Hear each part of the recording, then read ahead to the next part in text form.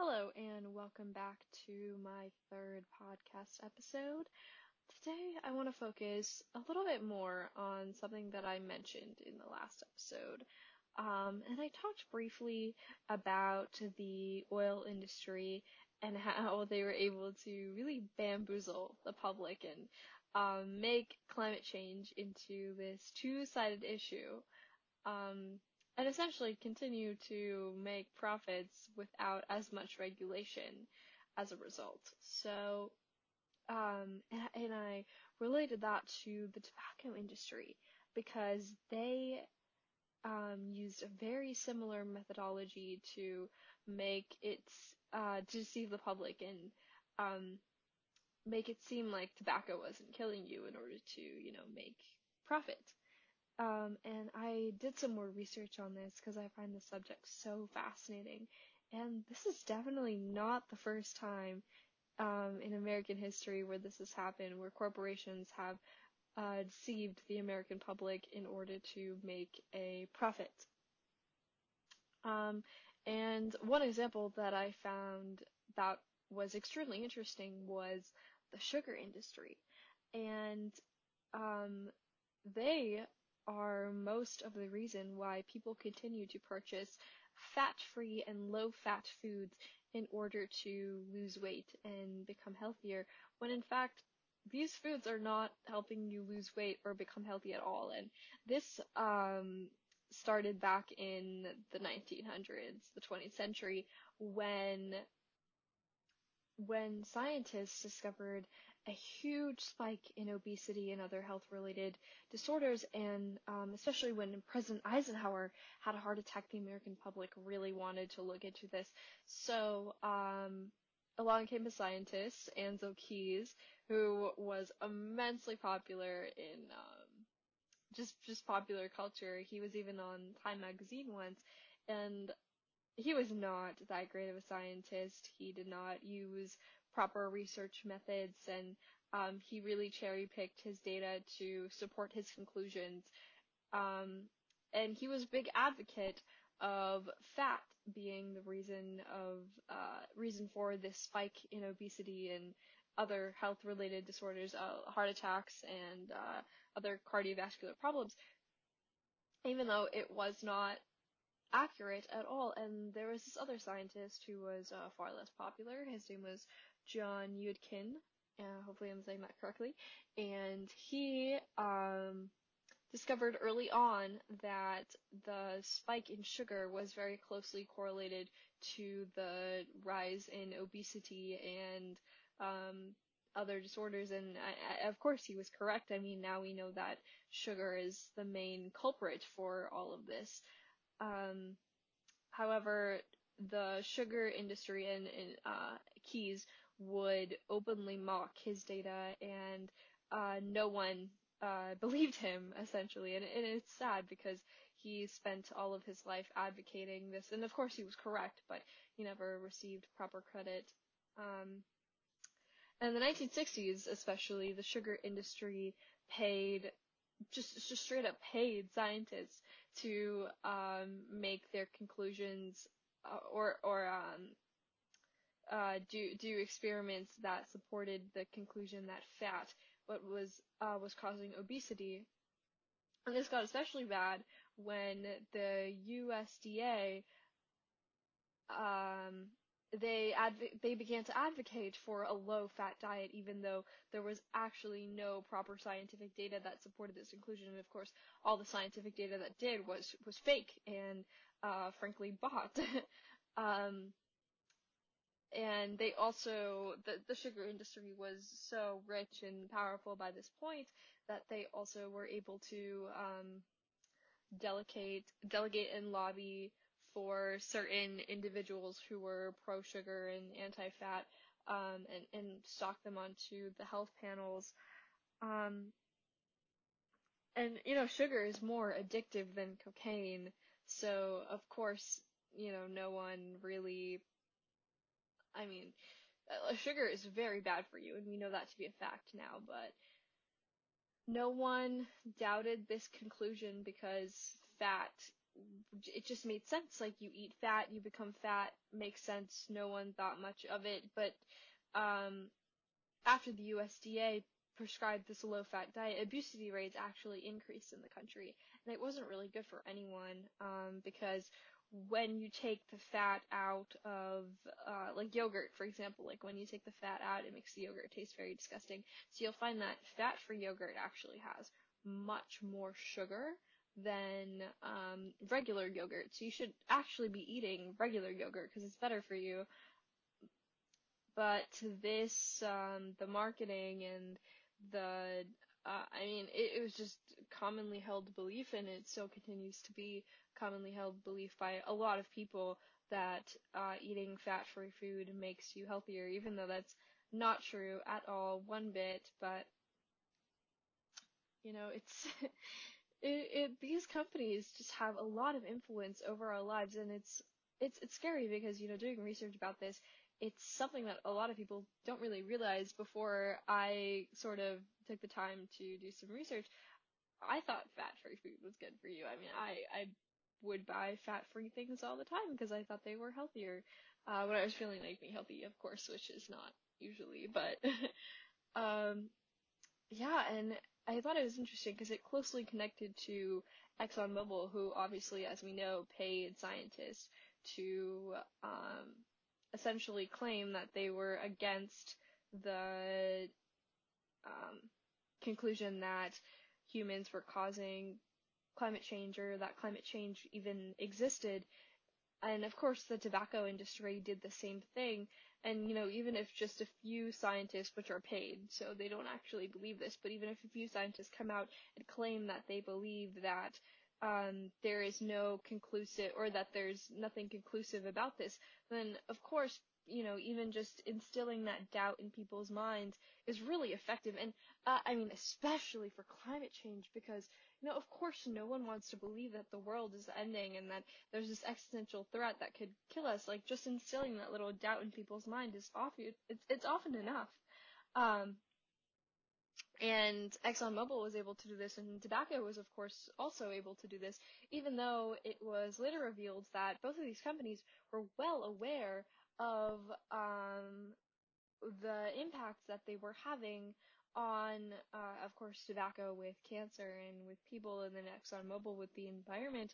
And these documents revealed that for ExxonMobil, they were aware of climate change as early as the 1970s. And of course, these documents were only discovered in 2015. But it's really interesting, actually, because the data and the documents that they discovered essentially claimed that it could be immensely catastrophic, and a lot of the things that they predicted, the temperature and just some of the models that they created during the time, are actually very accurate as to what we see happening now, and that's scary, because that means that, not only were they right, they also knew exactly what they were doing, and they accurately predicted that this could be terrible, and have adverse impacts.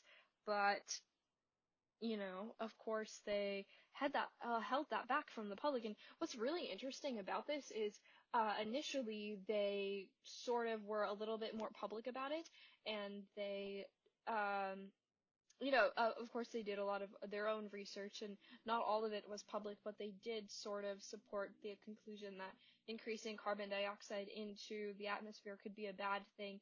I believe their CEO, or their public relations expert, in the early 2000s claimed that, there could be, he agreed that CO2 could become a really big problem. However, in 2012, they released a statement essentially saying that there was no conclusive data, that there was no scientific consensus, and they seemed to have forgotten their own findings, because they kept telling people that there is no conclusion, that there is nothing conclusive. And what's really interesting is that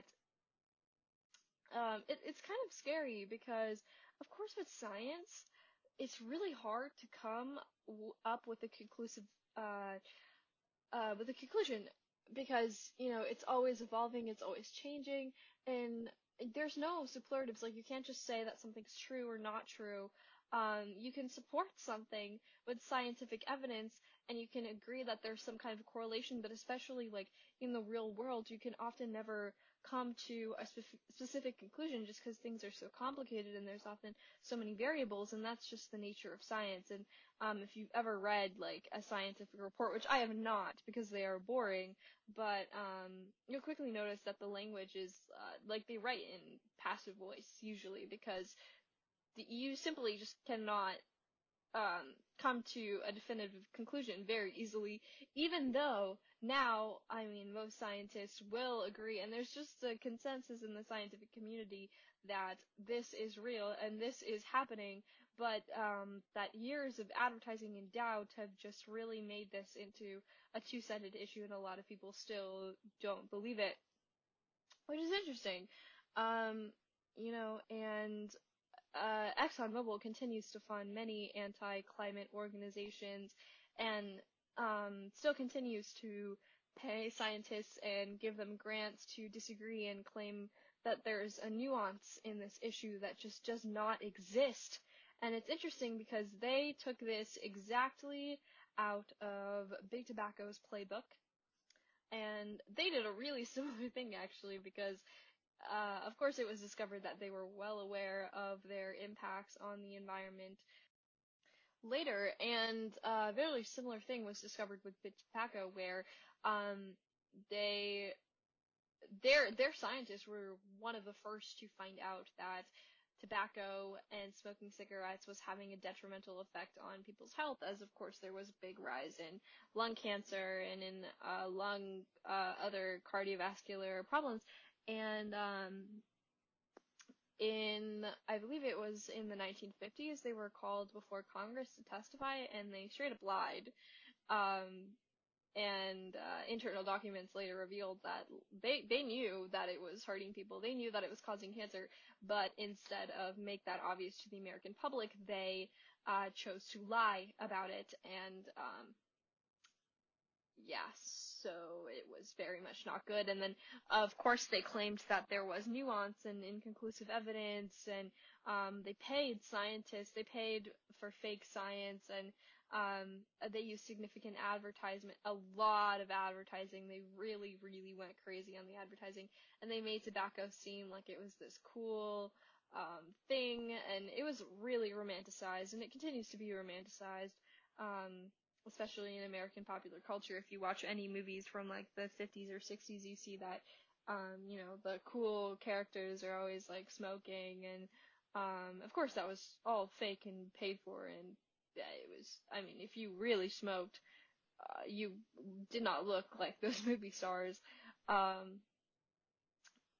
And yeah, I honestly just find that super fascinating that these corporations have such a significant control over our reality, and not even just our perception of the reality, but the actual facts. They have so much money that they're able to pay these scientists to fake data. And of course, most scientists are genuinely passionate about the things that they do, and science is really important and really usually legit, but it's just interesting how they're able to even take advantage of, the language of science and the inherent sort of inconclusiveness that comes with scientific research, because of course you can never really be sure. If you're conducting proper scientific research, then you will always understand that there will be nuances, but it's interesting how they're able to take advantage of those nuances and really make it and instill doubt in people's minds that any of the scientific research is real at all. It's scary. It really is scary. And yeah, a lot of people still claim that this is a conspiracy type of thing, and that ExxonMobil never really did anything wrong, and there's a lot of um, claims about that still on the internet, and of course, that's not true. And the part that I find most fascinating about the whole thing with ExxonMobil and any sort of organization that believes against climate change is that they are constantly changing their views on specifically which part they don't agree with, because of course, as I mentioned in the last episode, there are really no two sides to this argument. I mean, climate change is happening, that's a fact, that's been shown by science, and also humans are the cause of climate change, again, a fact, been shown by science, been shown by models. It's pretty much universally agreed upon in the scientific community, and there really should be no political aspect to this argument, but of course, there is. And I just find it super fascinating because for a long time, these anti-climate change groups believed that, there was no human involvement, and that's still a popular conspiracy theory. And of course, our president believes that it's a hoax created by China, and it's just, it's a mess, and it's frustrating because the climate is something that's so important, and the earth is something that's so important to life. I mean, I think that's just a general agreed upon fact, and the idea that, and I guess it does make a lot of sense that people want to believe that there's nothing bad happening to the climate, because if there is, that would mean a huge change in the way that we live, in the way that we conduct our, in the way that our society functions, because, we rely so much on cars, and we rely so much on factories and consumer goods, and without all of that, I really don't know how our society would function. I mean, I try to be conscious about it myself, and avoid single-use plastics, and take my own reusable grocery bags and such, but no one can be completely sustainable. It's just impossible. I mean, even, washing your clothes has a potential devastating impact on the environment. And me personally, who has a lot of clothes and changes like 3 times a day for no reason,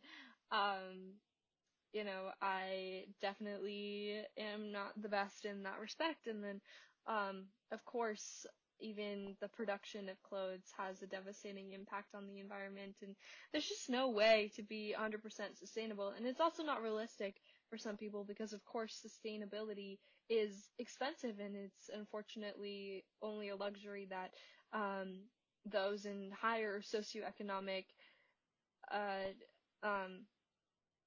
in a higher socioeconomic status can afford. I mean, like, if I was extremely poor and I was only buying food to I would essentially just buy the cheapest thing. Like, climate would be the last thing on my mind if I had to worry about, my paycheck and all of that. I can't even imagine, that it would come up in anyone's mind who's, from a poor socioeconomic status, and you can't really expect it to, because, I'm gonna buy just the cheapest good possible. I'm not gonna look for the one that's organic or sustainable or better for the environment. And that's just the norm. So yeah, it's difficult, and and especially now with COVID-19 and all of this other stuff going on, it's something that's not really in people's minds. Even though it really should be. I know with the Australian wildfires, it's something that really came up this year, because it's scary, like Australia burning, and then there was also the Amazon was burning in 2019. It's just, I mean, there needs to be a lot of change done, but it's frustrating because it seems like people can't even agree on the fact that that it's a legit thing right now. And yeah, I hope that in the coming years we can at least come to a consensus about that, because of course it takes time, but for example with tobacco, there's a pretty obvious consensus that it does cause cancer, and there's been a lot of awareness campaigns and such, but of course that only happened after almost 50 years of lies and false information, and I don't really think we have that kind of time, which is scary. And also, of course, people still smoke and people still buy cigarettes, and Philip Morris continues to be one of the most profitable industries, or the tobacco industry continues to be one of the most profitable industries in the world. I mean, and they continue to evolve and find ways to make people addicted to their products. I mean, with e-cigarettes and such, it's just, yeah, I mean, people are still addicted to nicotine, and there's nothing that's really gonna change that anytime soon, at least. And of course, that there's nothing that's going to change people's minds about the climate anytime soon either.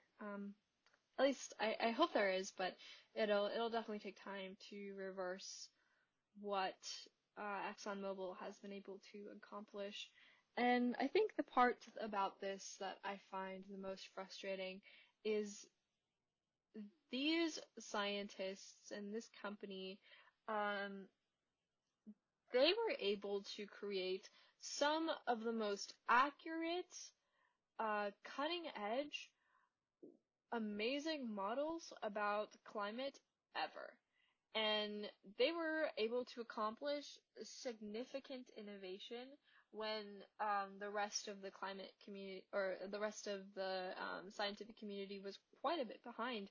And instead of investing hundreds of millions of dollars into funding anti-climate change groups and spreading fake conspiracy theories and just investing in fracking and oil, I feel like this money could have been invested towards finding more sustainable options as opposed to coal and fossil fuels, because at the end of the day, these things are a limited resource, and they are definitely not sustainable in the long run. There's no way that we can continue to frack and exploit the earth like this and have it just be okay.